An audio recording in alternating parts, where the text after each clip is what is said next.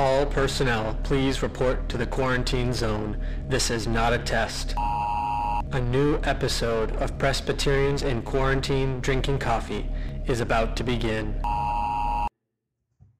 Welcome, friends, to another episode of Presbyterians in Quarantine Drinking Coffee. I'm your moderator, Mark Mernan, and once again, I am joined by the phenomenally talented Wes Lawver, pastor of Cornerstone Presbyterian Church in Palm Beach Gardens, Florida, and the inimitable. Means that you can't be imitated. I am inevitable. That's how we look at you, too. Andrew Jacobson, pastor of Sand Harbor Presbyterian Church in Jupiter, Florida. Gentlemen, good to be back with you. Yes, in the flesh. In the flesh. We've been away for a little while. But I've been away. Yes. Back again. Gone, but As far as the audience is concerned, we were gone a week. A week. That's it. Really? Just a week. This is the miracle. Oh, okay. Nice. All It's right. the miracle of technology. Yeah, but where were you, Mark? What were you doing? We were in Asheville, North Carolina. Nice. God's country. Yes. As opposed to the backside of... Enjoying a respite from the assaulting heat. Yes, that was the purpose of it. We worked the whole time, but we were assaulted by the heat when we got back. Yes. It's a bit toasty, but thank you for keeping it warmed up for us. Yeah, you're welcome. We left the lights on. Like Motel 6. We'll leave the lights on because it keeps the roaches back. So. Yes. Anyway, we are here today once again on the 5 solas, and we are now through 3 of them. Is that correct? This is the third one. This is the third Yeah, one. we had an intro. So, okay, all right, the intro. And today, Sola Gratia, by grace alone. Mm-hmm. Fascinating. So, as we were warming up for this, we went to Ephesians 2:8, and we discovered kind of a natural scriptural order. Yes. So you want to explain that a bit? What does that scriptural order might look like? Yeah, so we're asking the question, when it comes to the solas that we're talking about, is there an essential, necessary order in which they have to go in? And the answer is not necessarily. There are some orders. I argue that it starts with faith, because faith is the instrument of salvation. So faith alone, then in Christ, so Christ is the object of our faith, the mediator. And then by grace alone, grace is the cause or explanation of how we came to have faith in Christ. Then it goes to according to Scripture alone, because that's where we get this doctrine of our faith solidified, and then to the glory of God alone. That's kind of the conclusion, the outworking of it.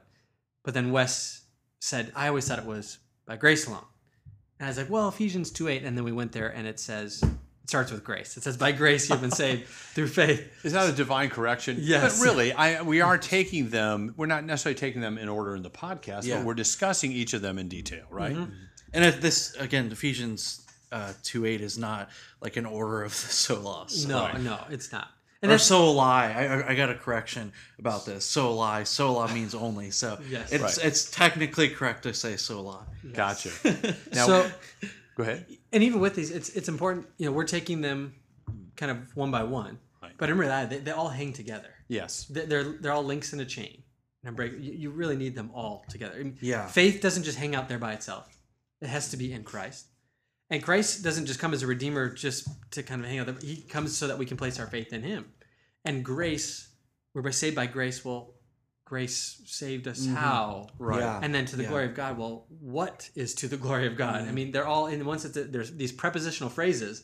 Anyone who knows grammar, and Mom, thank you for raising me on grammar, knows that prepositional phrases can't exist by them in isolation. Correct. They need a verb. They're attached. They're attached. They are Yes. subordinate They're modifiers. Thanks Now- for explaining that for those of us with a Florida public school education. Yeah.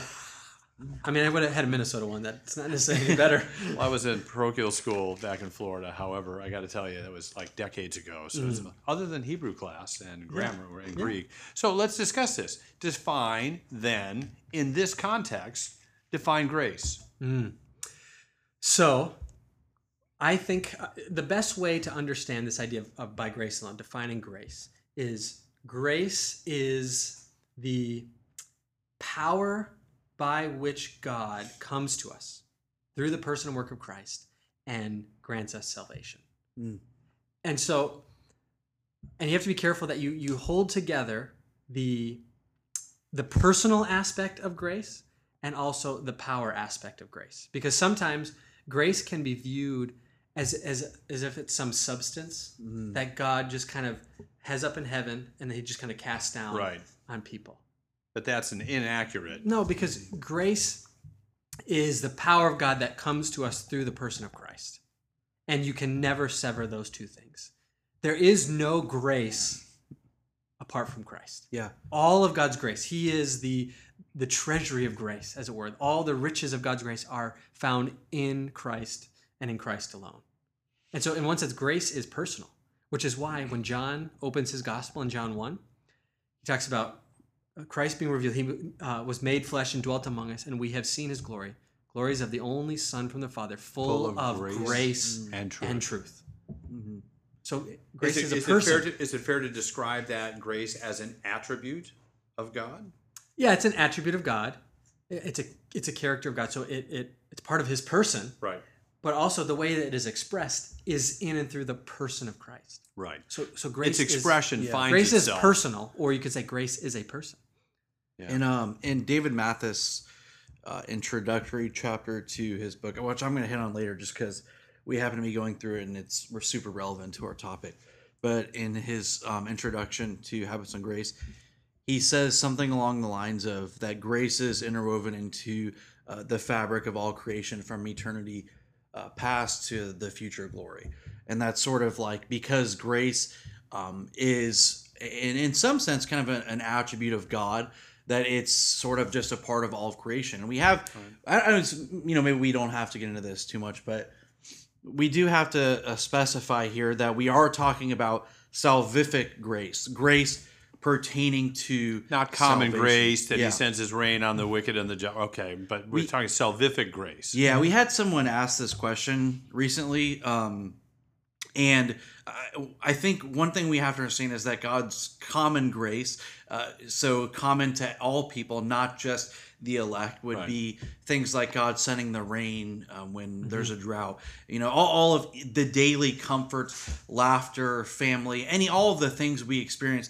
And here's the reality: is that each one of us, right this very moment, deserves God's ever-present wrath. Right. We deserve God's wrath right this very moment. And so for even the unbeliever, for them to not be experiencing the full wrath of God is a grace. It's a common grace that we all share in the immediate present. Right. Yeah, which is even why Paul mentions in, I think it's Acts 17, that God gives to all mankind life and breath and everything. So even the breath that he gives is a grace. It Is an sustains extended. us. Is a form of grace. But this grace we're talking about, Salvation. is the things that pertain to salvation.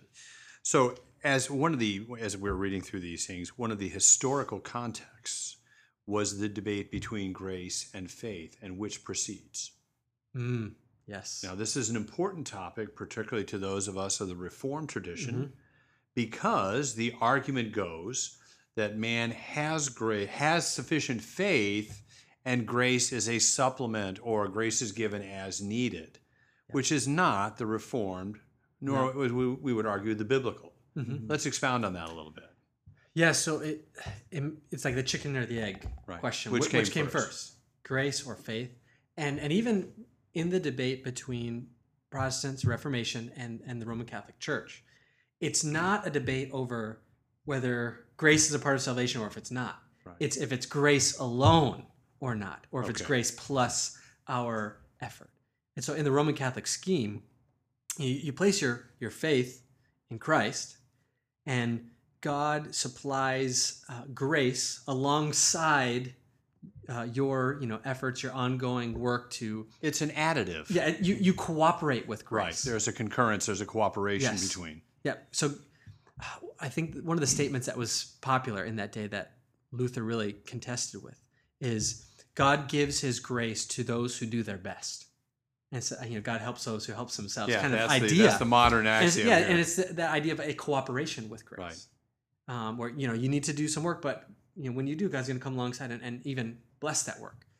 And the reality is, it has a misrepresentation. It's a mischaracterization of the state of man in sin. It's an optimistic view of man that says man is capable to some degree, when Scripture is point blank that man's not capable of any good. Which is why Luther, one of the books that he wrote, which he thought was one of his most important works, was called The Bondage of the Will. Yeah. And in there he was arguing against a scholar of that time for the Roman Catholic Church, Erasmus, who was basically contesting for this view that man is not so enslaved to sin that he can't cooperate with grace. And Luther was saying, even if we we're supposed to cooperate with grace. We couldn't because of what sin has done to our will and our affections and all the faculties of our being. We are bound in sin. And it feeds into that. It feeds into the Calvinistic notion of total depravity. The man is totally corrupt in all of his aspects, not capable of all the evil that can be done, but certainly every aspect of his life tainted with sin. Yeah, I think one thing that might be helpful. So when we talk about does grace precede faith? I guess my answer would be yes. It precedes it, it proceeds from it, and it's in and through it. In the sense of that even the Christian life after justification, when God sanctifies his people, that it's all grace. And then you talk about man's cooperation in that. However you want to look at it, what it boils down to is that if we are truly dead in sin, completely in need of something beyond ourselves, then it's all grace. For example, when I woke up and read the Bible this morning, that was God bringing me to his word. I can't take credit even in using the means of grace. It's even grace that brings us to the means of grace. So from a theological standpoint, it's all grace, precedes it, proceeds from it, and it's in it. Yep. So these can be issues that can be hard to delineate precisely, and yet we understand them. Here's a phrase we came across in our reading: His grace prepares, God's grace prepares man's will and enables him to believe in time. Yes, Interesting. and that's when it says at what point does God's grace come to us? Well, in one sense, I mean it covers all of our life. Every single step along the way, God's grace plays a part. Even before the foundation of Ephesians 1, before the foundation, he is extending grace to his elect. So it's not what moment did you believe, it's what moment did God set his electing love on you, right? And going back to Habits of Grace, a phenomenal book. Andrew recommended it to us. I love the book, but there's this one activity in the workbook, and he says give a timeline of God's graciousness to you. And so when you're filling this out, I was thinking of all those years when I was unregenerate, right? And I was just thinking God preserved my life. God gave me parents that taught me Christ. God gave, and then eventually he brought me in justification into a relationship with himself. But if God had set his electing love on me before the foundation of the world, God was actively preserving me and actively bringing me to that point, even while I was unregenerate for all of those years. So before you were even conceived, literally from eternity, he has set his love, his everlasting love upon you. Wow. Yeah, and I think one thing that's also important to keep in mind with this conception of grace alone is salvation has to be by grace alone because of what sin has done to human beings. And so I think Ephesians 2 is really the most important text. Ephesians 2, 1 through 10, very well-known text, and it is for good reason. Because when Paul starts speaking about our state in sin, he says very clearly and plainly, and you were dead. And this is why... Not disabled. Not partially dead. Yeah. No, not maimed, not, hard of hearing. Right. It's dead. And so you could actually go through Scripture. Here'd be a good, maybe a workbook idea is go through Scripture and, that operation, game that you play where you have the human anatomy, whatever. Well, take a spiritual anatomy of what Scripture says about all the faculties of man and how well they are functioning spiritually apart from faith in Christ and apart from God's grace. So the Bible speaks about us being blind. It speaks about us being, stiff-necked. It speaks about us being, unable to hear. It speaks about our hands being as instruments of unrighteousness. Our feet are swift to shed blood. Our tongues are an open grave. I mean, you could go through every human anatomy faculty. What does it say about that spiritually in Scripture? And you look, and it's not a pretty picture. No. And then Paul sums it up and say, all this means you're dead. Right. So we're not found in the hospital room, unable to move, but we can at least reach out our hand. It's we're like Lazarus in the tomb. And if it's not for the grace of God, if not for the grace of God alone, there would be no salvation. Do you find that? Do you find that concept of being, of do you find the concept of dead in sin hard to communicate, and therefore the incredible urgent need for grace? Do you find that hard to communicate, even to believers? Yes, I do, and it's actually been something that has been sort of a struggle in my mind, and I was this last week on Sunday I was saying, there's one thing that you can count on when it comes to humanity. There's one thing. It's sin, right? It's that people are fallen. You can take that to the bank. People will disappoint you. It's going to happen. You will have harsh people in authority, whether it's government or whether it's even just immediately over you. We can take that to the bank. And Scripture presumes upon this. When you read through your Bible, one thing that is always presumed upon is that humanity is evil. That there is a fallen nature at birth that accompanies every individual. And so, for example, in 1 Peter, when he's giving all this instruction on submission, both when he's talking about government and both when he's talking about spouses, when he's talking about just even local authority, when he's talking about servant-master relationships, it's always presumed upon that those people are not always going to be a delight to deal with, that they're going to be harsh, unreasonable, unjust. These are the words that he uses. And so, I don't know, I think when you just keep reading through the Bible, you keep going back to the fallen condition of man because it's always presumed upon. Mm-hmm. And as you look at that condition of man, the instrument or the means by which God enables men to believe in him, it's not to come alongside them, it's to awaken them. Mm-hmm. Yeah. And I think with the dead, and you were dead, and why that can be difficult to communicate or grasp is because, well, we haven't experienced death and personally. Otherwise, we wouldn't be here. Right.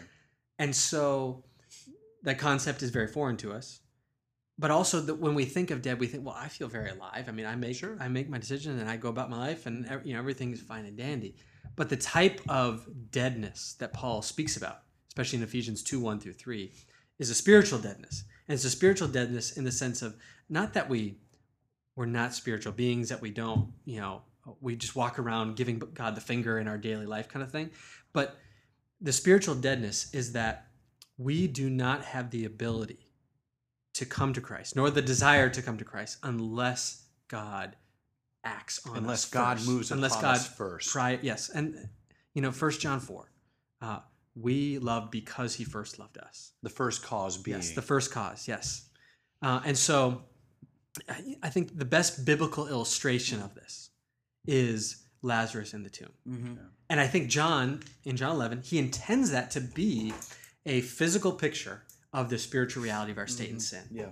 Which is why Jesus waited till Lazarus had been dead a certain amount of days to come there. And he stands before the tomb, has him roll it away, and he gives a command to Lazarus, which, you shouldn't go do that to funerals, and would be awkward, caskets. Hey, get up! Come on, man, get out of bed. That's just It's a great church skit. Yes. But it's not, something wrong for Christ to do to give a command, because his word has the power to affect that which he commands. Like Augustine had this saying, God, command what you will and will what you command. So God can give the command, because with it he can also give the willingness to obey that command, or the power to obey. So he does it for Lazarus, and Lazarus comes forth. He actually walks out of the tomb. Christ didn't go in there and move his feet for him and walk him out. He gave the command, and Lazarus was actually enabled by his own strength and power to come forth. That's the picture of grace coming to us in our deadness and sin and giving us life. And the reaction, the sign that grace has come, is that we walk out. Yeah, I think so. I'm just trying to. Maybe I'm getting too philosophical here, and this might be a dangerous road to travel. But no. where's the edit button? Maybe later. But when Andrew talks about Jesus giving this command to Lazarus and Lazarus walking out of the tomb, and I think one thing that, and we're going to get into this a little later, but one thing people struggle with is the fact that we still do things, right? So in sanctification, even though it's all grace, we still do things, right? And Lazarus, he really did get up and he really did walk out and he really did rise from the dead. But what is so clear in that illustration is that in doing all of that, he actually did nothing because he was dead. And so it's the same thing with there us. was nothing Yeah. initiating Exactly. on his part. There was Yeah. nothing. There was no part in which he contributed No. to that physical resurrection. And this helps correct a misconception that when God comes to us in his sovereign grace isn't the violation of our will, it's the enlivening, the enabling of our will. It comes to us giving life, putting oxygen in the lungs, putting, blood pumping through the body, so that what we should be doing, we actually now are empowered and able to do. Which is, a good question to ask about even this idea of sola gratia, grace alone, is to ask, biblically speaking, what does God's grace affect in our lives? What does it produce? What is the marks of grace in the life of a Christian? It's that enablement. That's the word I come out of that, is the empowerment and the enablement, without which we are incapable completely. And even then, our capability is determined by his grace. So faith is a consequence then. So faith is the exercise of faith by a believer in Christ is a mark of grace. That's the first sign. It's like when the baby is born, the first thing the doctors look for is that they start crying. Well, the first mark of grace in the life of a believer who's been brought from death to life is faith. That's the first act of breathing. That's when they say it's manifest in time. In time, yes. Although it's been ordained from before eternity. the foundation of the world. So Purchased in redemptive history in Christ and now applied wow. in our own personal Wow. history. How do we find ourselves either coming not abusing grace, but our misunderstanding of it perhaps corrupting our interaction with one another, with the Lord? How do we Focusing on who we are as being dead in sin. So, this is an illustration that I've used sometime. My first year, and I wasn't the best baseball player. I went my entire high school career without a homer. It was the weirdest thing. You're terrible. You're not alone. You're not. So You're not alone. I just want to get on base. I went my entire high school career without a homer. My first at bat in college, the guy was throwing like 95 miles an hour. I was super late on a fastball, got incredibly lucky, and I homered my first at bat in college. Dude. But I remember the crowd goes wild. I remember this feeling of getting into the dugout, because I knew it was luck, right? I knew that I was late on a fastball. It was opposite field. I wasn't intending it to be opposite field. It looked good, but I knew it was just he beat me and I was late and I got lucky.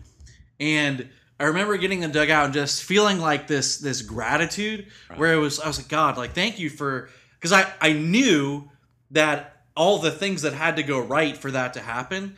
And so when we take that and bring it into our relationship with the Lord, we need to have that same gratitude where it's like when we read our Bibles, when we're in prayer, when we're in fellowship, when God keeps drawing us to himself, realizing that it's not actually us. Just like Lazarus really got up and walked out of the tomb, in the same way we really are doing these things. But at the end of the day, it's not us. It's all the Lord, and he alone receives all of the glory. And so going back to just the fact that we're dead, and then that giving us gratitude for using the means of grace. I think that's an issue that I have seen, I've experienced in my own life, because I know that I'm doing things. Yeah. Let's be blunt. Yeah. I mean, it's great that the Lord but I'm the one who got out of bed. And not recognizing that the empowerment, that the will, the desire to get out of bed early while it's quiet, that isn't natural. Yeah. That's a supernatural act of grace that's manifested in real time in my real life. Yeah. And Otherwise, it's a discipline. It's a discipline. But we all know people who are incredibly disciplined and don't have an ounce of grace. Yeah. Yeah. But there is something in the believer in which it is manifested at that level. Yes, I think back to your question of like what ways can we misconstrue or misconceive of grace? Well, we can see grace as this thing that will come upon us, rush upon us, and inspire us, or the light bulb will turn on. And until that happens, we just kind of sit back and wait. So almost like taking grace and thinking about it in such a way that it actually makes us passive spiritually. Okay, that's a The great let go describe. and let God Right. kind of mindset, which, Philippians 2:12 and 13, speaking of, our growing in Christ, our sanctification says, work out your own salvation with fear and trembling. So that's very active. And then that very next verse, for it is God who is at work in you both to will and to work for his good pleasure. Right. So yes, we need to act, but acting knowing that it is God enabling and empowering. Is that where faith and grace begin to make that connection? Because I am stepping out in faith, relying on the grace that God extends to me. Yeah, I mean, so Piper calls it acting the miracle. Miracle is something that God does from heaven, like changing water into wine. I mean, Right. the water wasn't asking to be changed into wine; he just did it. Yeah. But when it comes to our growth in Christ, what we are once doing is we are acting out a miracle that God is performing in us as he's working and willing for his good pleasure.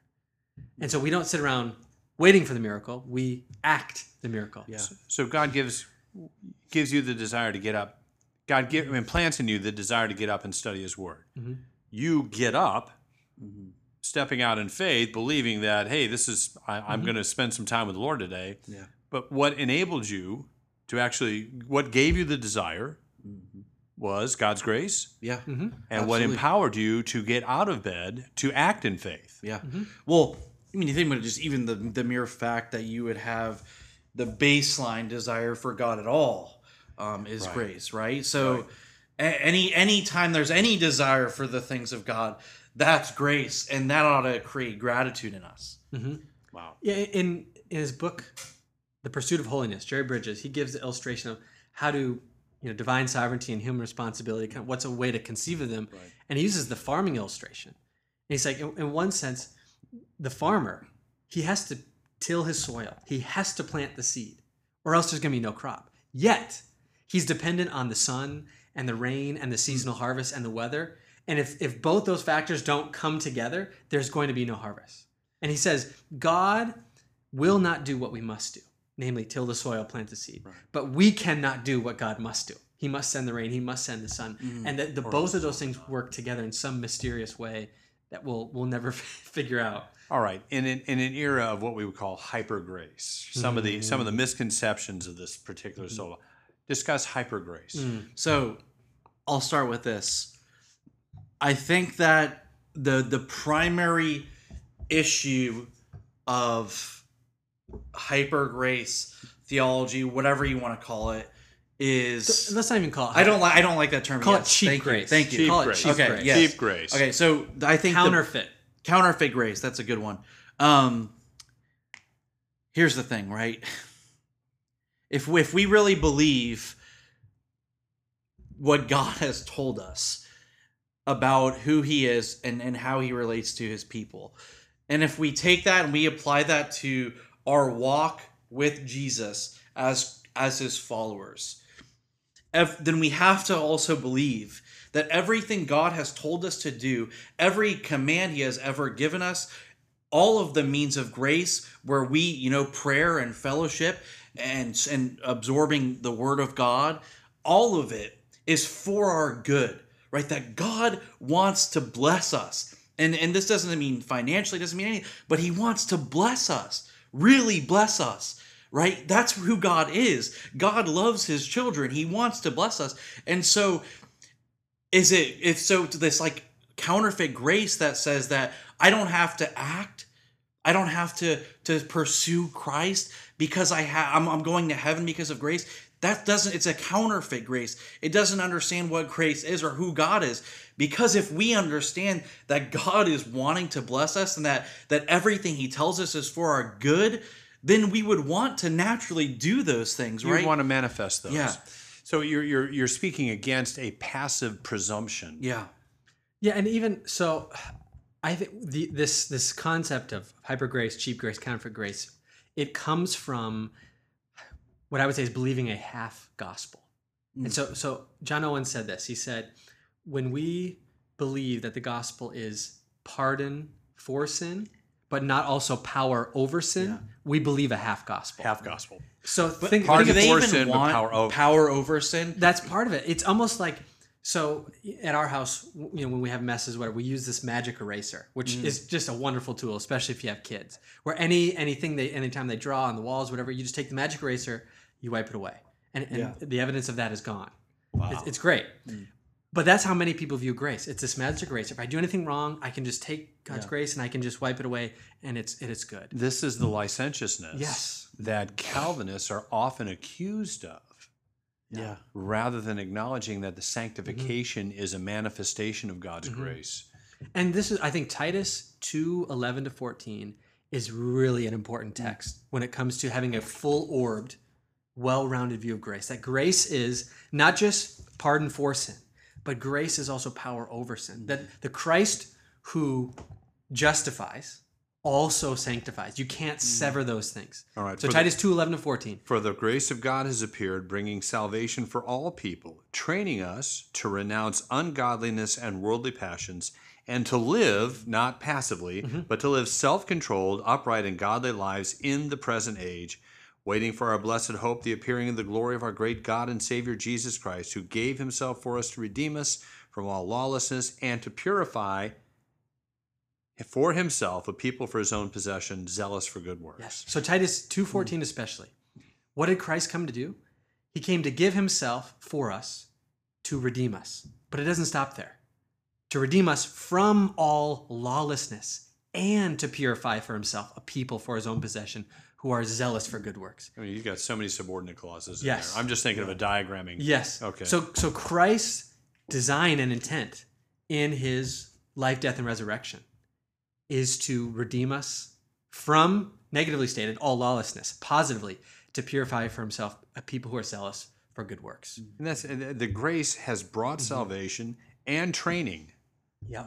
Christ's death isn't just to expunge our sin. It's to help us die to sin. Christ's resurrection isn't just to give us a new clean record. It's to give us a new life by which we live in a new way. That's what we need. That's And in within God's design, at the same time, in sanctification, it's both Christ receiving glory and his people living the abundant life. Right? What is the abundant life? The abundant life is sanctification, plain and simple.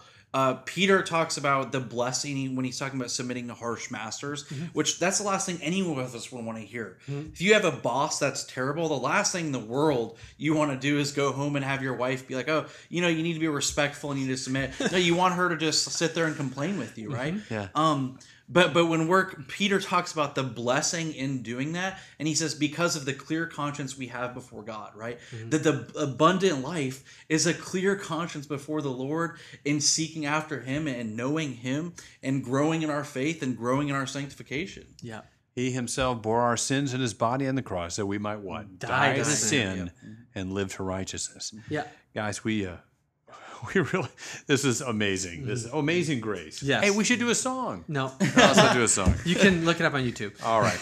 We this has been This is a great song. fascinating. I shouldn't downplay singing. Absolutely. I really like it. But what a powerful demonstration of Christ's love, the love of the Father, the love of the Son, the application of this by the Holy Spirit, a Trinitarian extension of the power over sin. Fascinating. Well, that kind of concludes our today's episode. What are we doing next week? Next week will be Scripture alone. Oh, my Sola Scriptura. Yeah, is it? Yeah, I think Is that it Sola is. Scriptura? Yeah, have we done that one yet? Yep. Sola Scriptura? No, we haven't done that yet. And next one after that, Soli Deo Gloria, for the Yes. glory of God Yes. alone. We have talked about scripture quite a bit. We have. We have. Well, you can't. You just We gotta did it keep in the talking beginning about of it. the first series. We got through that. But we are going to conclude today. Thank you so much for joining us on Presbyterians in Quarantine Drinking Coffee. Again, I'm Mark Mernan. I'm here with Wes Lauber, Andrew Jacobson. And don't forget to, if you like us, subscribe to us on Apple, iTunes. Where are we at? Apple Podcast, Spotify, Apple Podcast. Google Podcasts, anywhere you can find podcasts. Hit us up, man. Hit us up. Get the latest hit. We might have some merch for you in the future. We'll see you next week on episode 25 of Presbyterians in Quarantine Drinking Coffee.